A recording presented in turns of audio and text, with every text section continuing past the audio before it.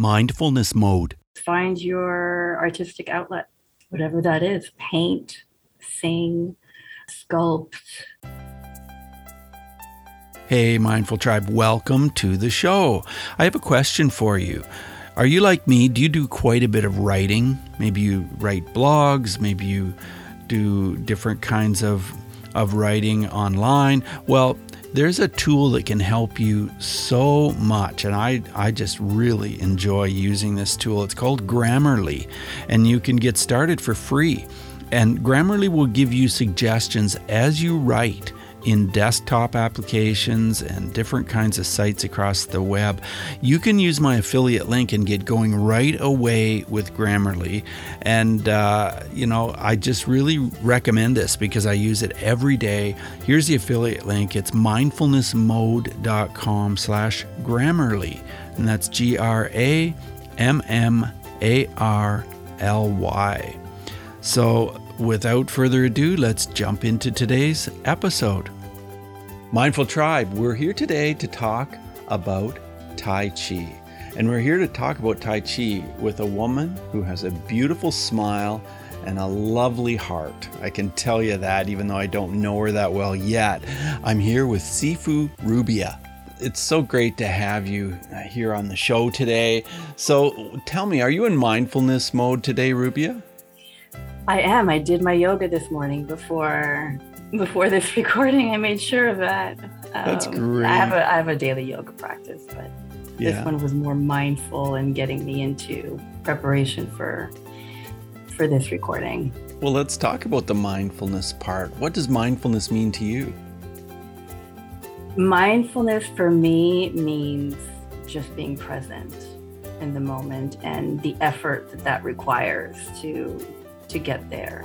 So when I started, the beginning of that journey of bringing the practice into my life, it was, again, just teachers telling me to be present. If you're doing your dishes, drinking your coffee, right, whatever you're doing, if you can do it with complete presence, then that's your first step into mindfulness.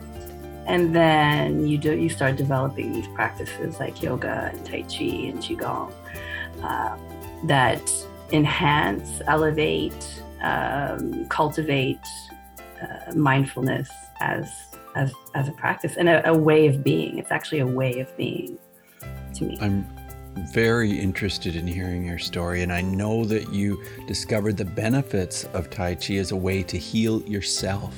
Tell me about the healing that you needed. I did. Well, I'm in constant healing. I think the discovery that I've made about myself and my life is that that's my life's work. And fundamentally, I think it's everyone's life work is to heal yourself, to realize yourself and to become yourself and that whole process. So for me, it's always been a life journey. Even when I didn't know that that's what was happening, that's what was happening. So, my story goes way back as far as, abandonment and adoption and all of the baggage that brings to a human life. But for this art form specifically, I'd gone through a miscarriage. So the toll that took on my psyche, my emotions, my hormones, my physical body, everything. What was challenging me even more was my yoga practice. So the yoga practice was aggravating my physical body. So I couldn't even practice my yoga. But the studio at which I was practicing yoga also offered Tai Chi and Qigong. So I started exploring Qigong. Mm-hmm. And that practice is what helped me build my strength, really go deeper into mindfulness and presence and pushing through is probably the wrong word, but accepting what was happening in the present moment and breathing through it. So pranayama is a really important, mindfulness practice to develop, breathing through it and just sitting with it, sitting with the pain that I was going through, what my body was going through at that time with my pelvis and my legs and all of that stuff. So it started there. It wasn't easy. It never usually is when you're trying to do something of any worth. So I did qigong for 3 months, really, really intensely. Mm-hmm. And then I started moving that energy that I was cultivating internally, and I started moving it with a Tai Chi practice. And then from there, it's just an evolution of movement and movement therapy for me. So. Well, you are from Bangladesh. Can you share your story of your beginnings? Because it was pretty challenging from the sounds of it. So yes, for well, as an infant, I was abandoned on the streets of Bangladesh, and I was found by some volunteers of an organization and an orphanage that were literally going around town collecting collecting babies that had been abandoned. Uh, but you have to also think about the time in which politically that Bangladesh, where they were, and newly independent from Pakistan and rebuilding an economy. A lot of soldiers died, so a lot of women were left with their children abandoned, and so it's just that's the beginning of Bangladesh, and then from that time. So my situation wasn't uncommon at that point in time. So, but what that does is it sets up your nervous system in a very different way than most people, right? Mm-hmm. So, but those effects start showing up through, later in life, and then once you acknowledge it, it's an ongoing practice to offset or mitigate the challenges of anxiety and all of that, those things that affect your nervous system or that come from a troubled nervous system. So I was adopted into a Canadian family, and we just found out that we're fellow Canadians. So that's right. And being adopted is a challenge in itself. And I think every person experiences it differently. I'm from a family of 11 people who were adopted. So from different parts of the world, different situations, different ages, different times. So, and I've observed how everyone has managed it differently. Mm-hmm. And I always wore it on my sleeve, I guess. So it was a constant battle that I didn't even know I was in.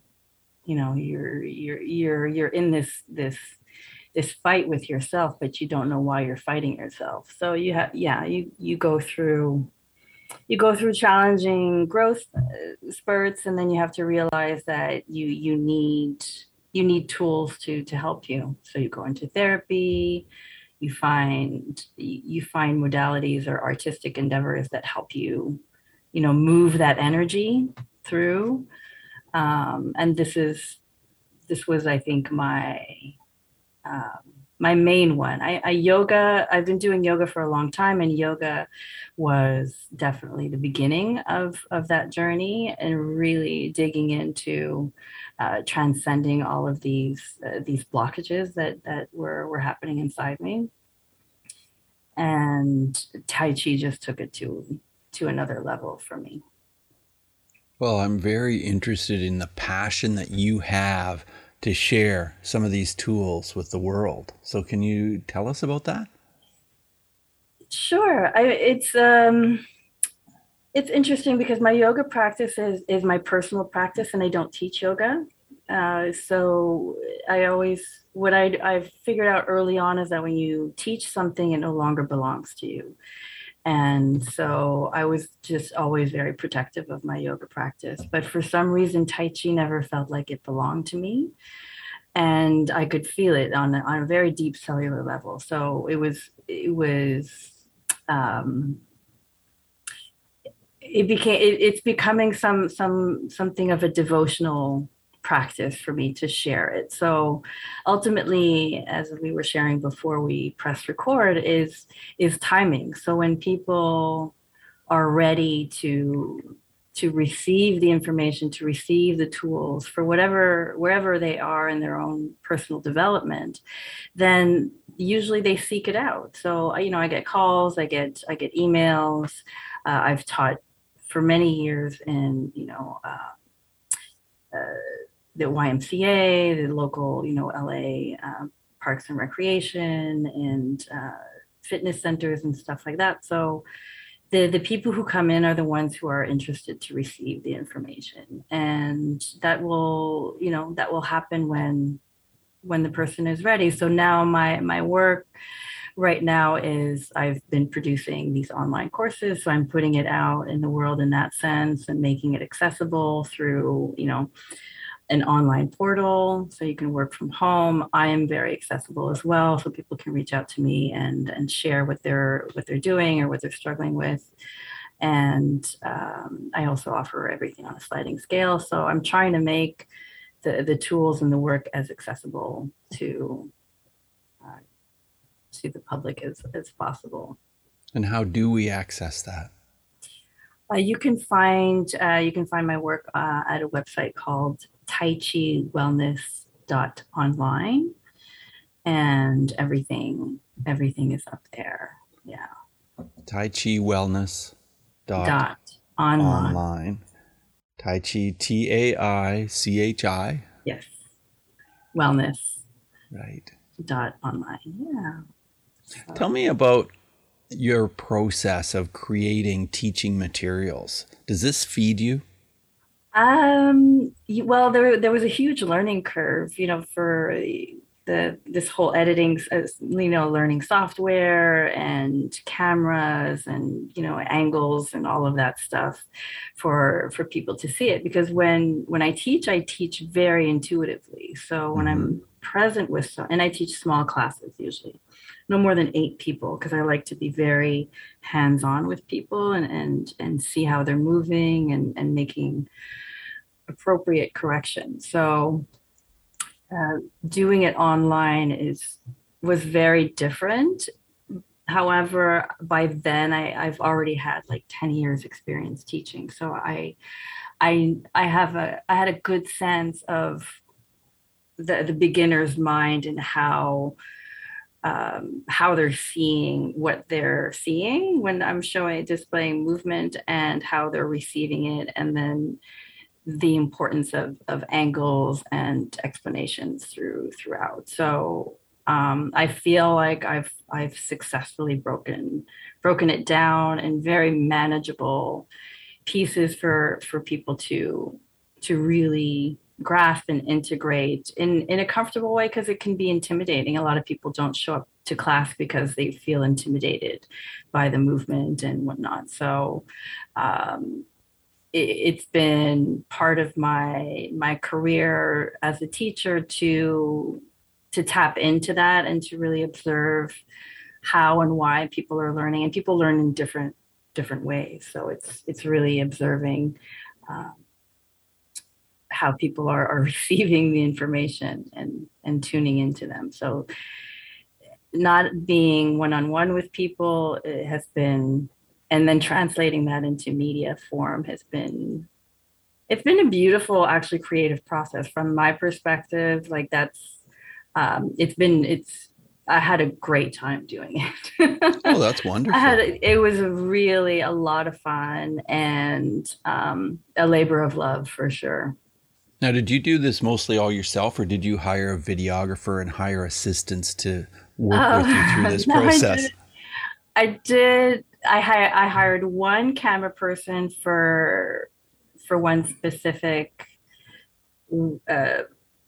angle, I guess. So there was just one specific way I wanted it to be displayed, and then other than that, I had a straight camera and a drone, so I could get different angles, which I did on my own. And then all the editing, voiceover, everything Yeah, I did myself.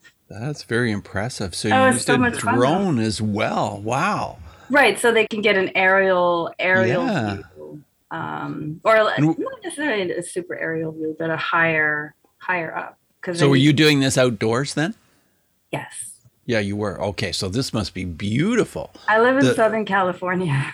yeah. I have a So lot of good landscape, I and I bet. actually found a place up in it's the Pacific Palisades, and it's on a cliff, and the Oh. backdrop is the Pacific Ocean.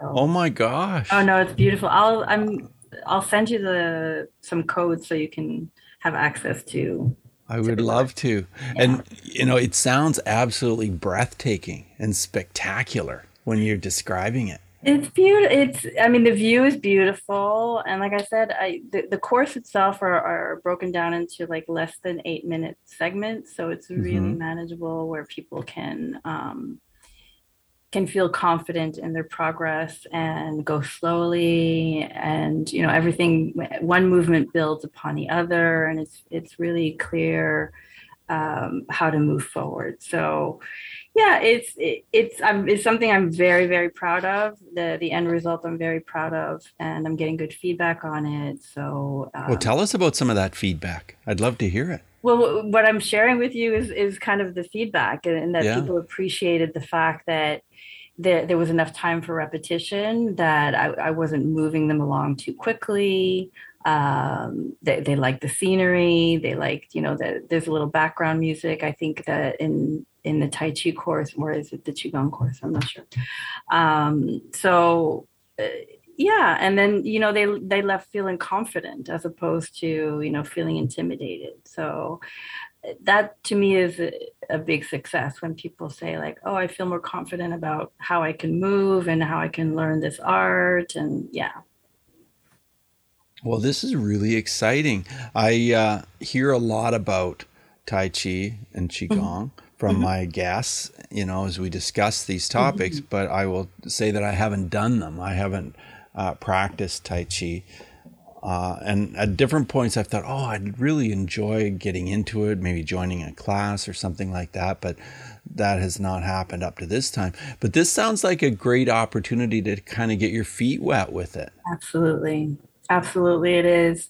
And Tai Chi classes aren't as easy to find as yoga classes. So if it's not readily available, then it might not be as enticing to try if you have to Hmm.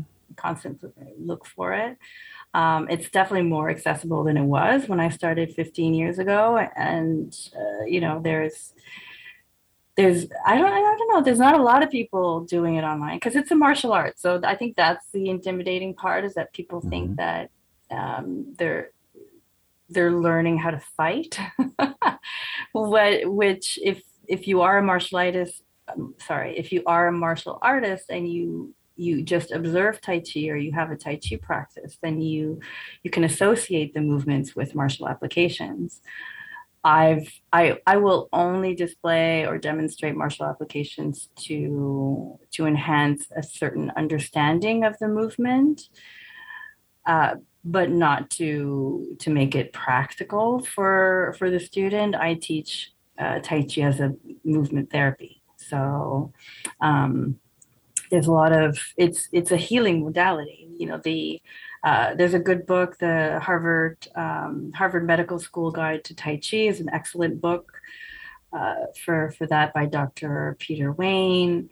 And something that he shows in the book is that the neuromuscular synergy of Tai Chi movements and how they are expressed in the sequence and the timing and the combination of the movements, that's where you actually get into the deeper healing process of the autonomous nervous system. So there's a lot of healing in the art form separate from it being a martial art. Do you feel that it helped you become a more balanced person? Oh, absolutely. Absolutely. When you're, again, it's a discovery. So none of this happened overnight, and it's an ongoing discovery and quest to seek equanimity through these practices. These are just tools by which we get there, right? Because life is chaotic. You can't, have a Tai Chi practice and then go out into the world and expect it to be, peaceful. It's finding the peace within, the chaos that will always be around you. So it's cultivating that inner peace, that inner garden, and that respite where you can fall into. And that's the best way that I've described it in the past, is that it's something that I've created for myself. It's a place of peace, serenity, mostly nurture. One of my biggest lessons in my life is learning how to mother myself and love myself above and beyond,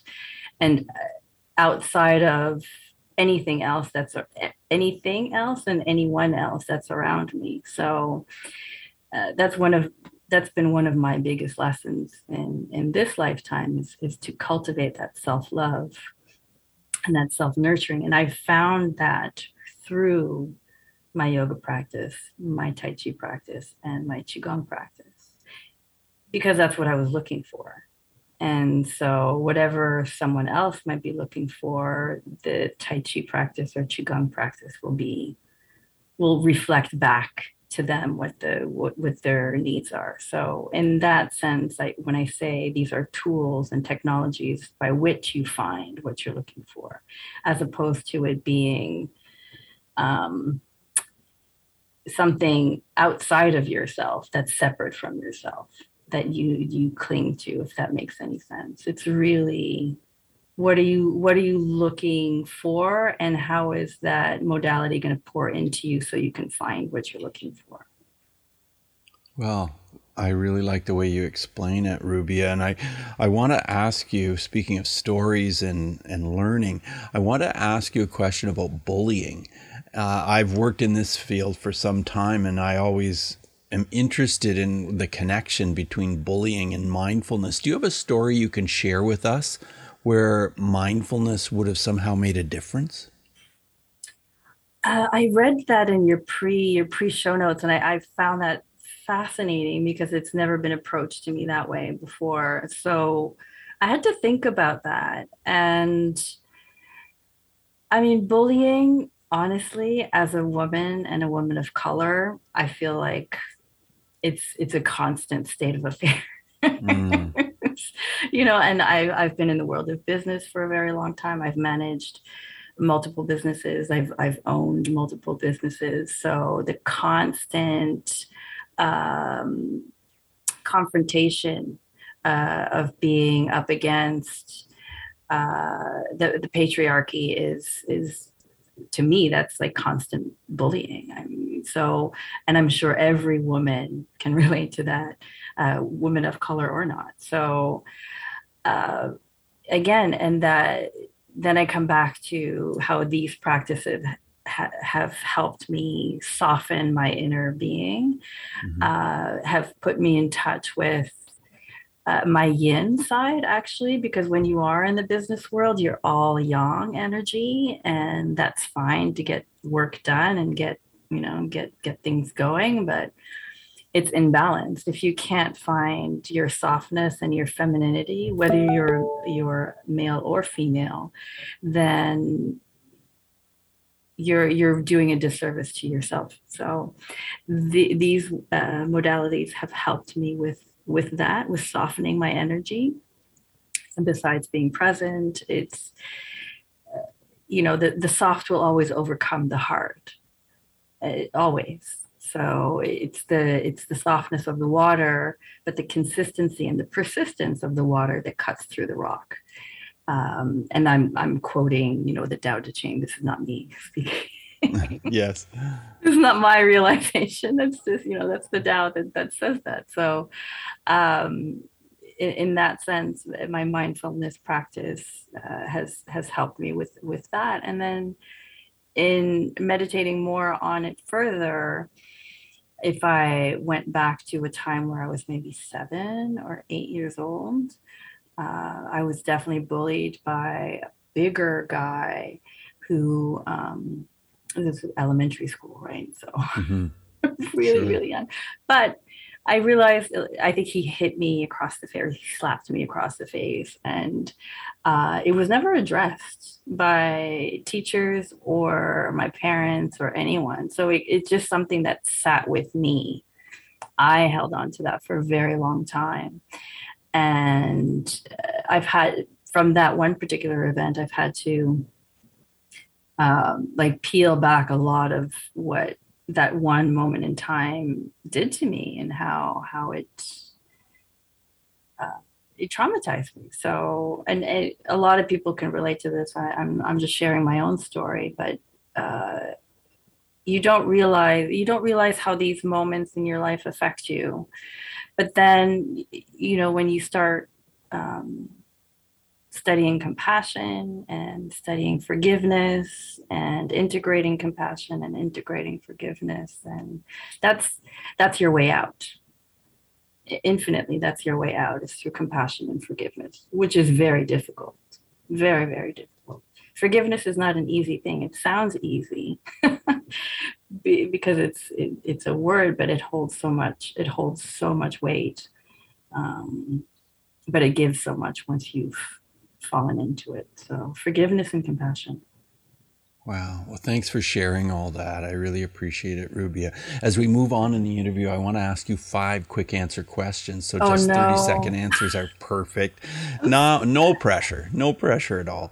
But the first question is probably simple for you. The first question is, who is one person who has been a powerful influence to you in the area of mindfulness? Oh, my first Tai Chi teacher, Nzazi Malonga. See how easy that was? Yeah. And the second question is about emotions and how mindfulness has maybe affected how you deal with your emotions. Breath work, hands down. Learn how to breathe, learn breathing techniques, and then your emotions are temporary. But when you're in them, you think they're there forever, but they're temporary. So learning how to move through them through your breath. And what are some of the specific breathing techniques you use? My third question was about breathing, so we'll just sort of transition right into it. There you go. Well, the simplest one is really one hand on the heart, one hand on the belly, and belly breath.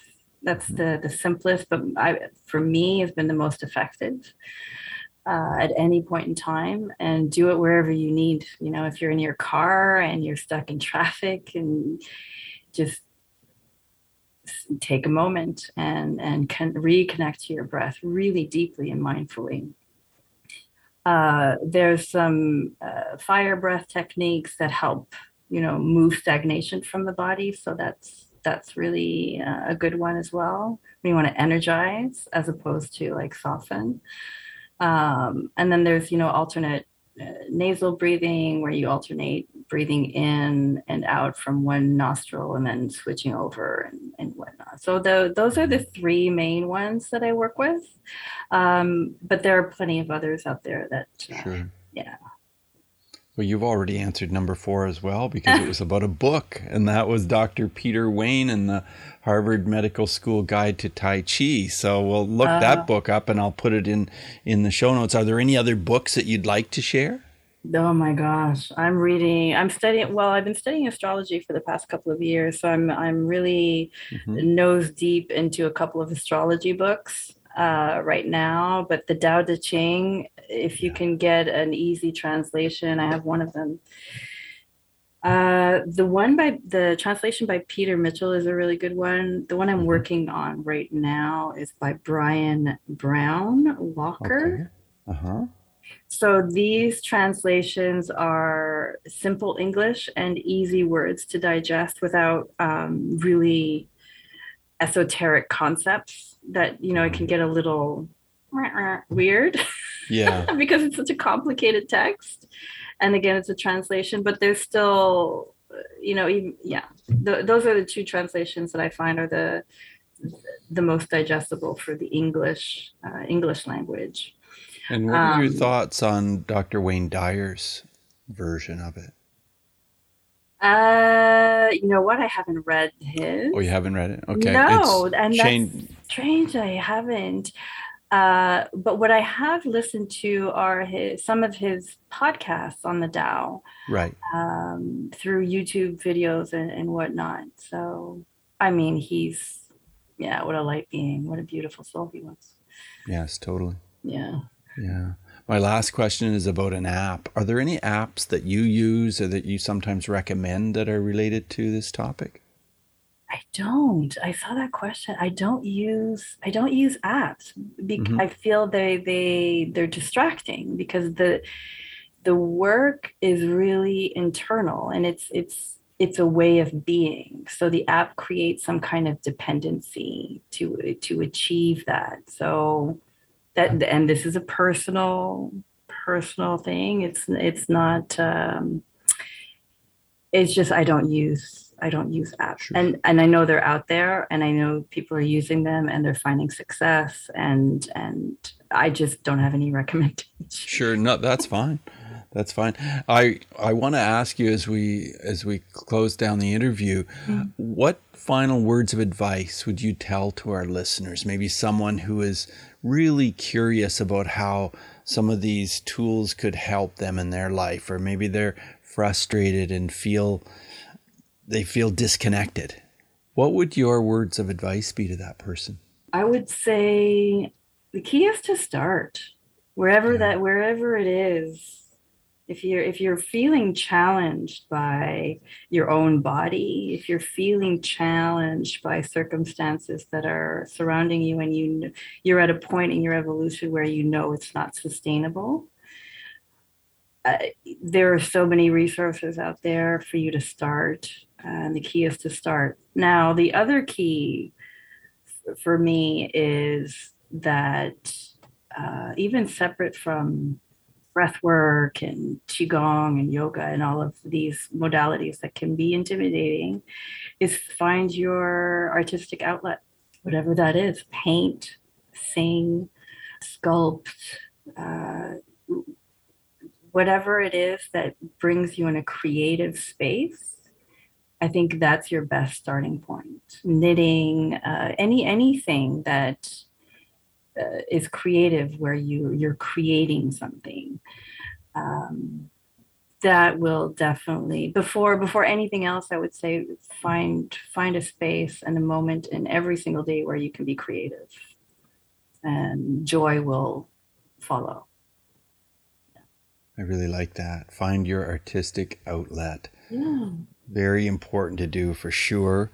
And of course, your website, once again, taichiwellness.online. Yes, sir. So we'll check that out. And thank you so much for being here on the show, Ruby. I really appreciate it. It was an honor. You're so soft-spoken. I love your energy.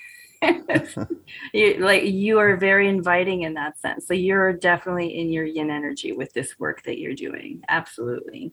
I don't know where your yang energy goes. I'm sure it goes somewhere else, but whatever this is that you're doing is very beautiful. I felt, cared for and nurtured in this space with you. So I appreciate that. Well, thanks for sharing that. You have a wonderful rest of your day. Thanks, everybody. Thank you. Thank you. Bye now. Bye. Mindful Tribe, thank you for joining me again today, and I hope you enjoyed this interview with Sifu Rubia as much as I did.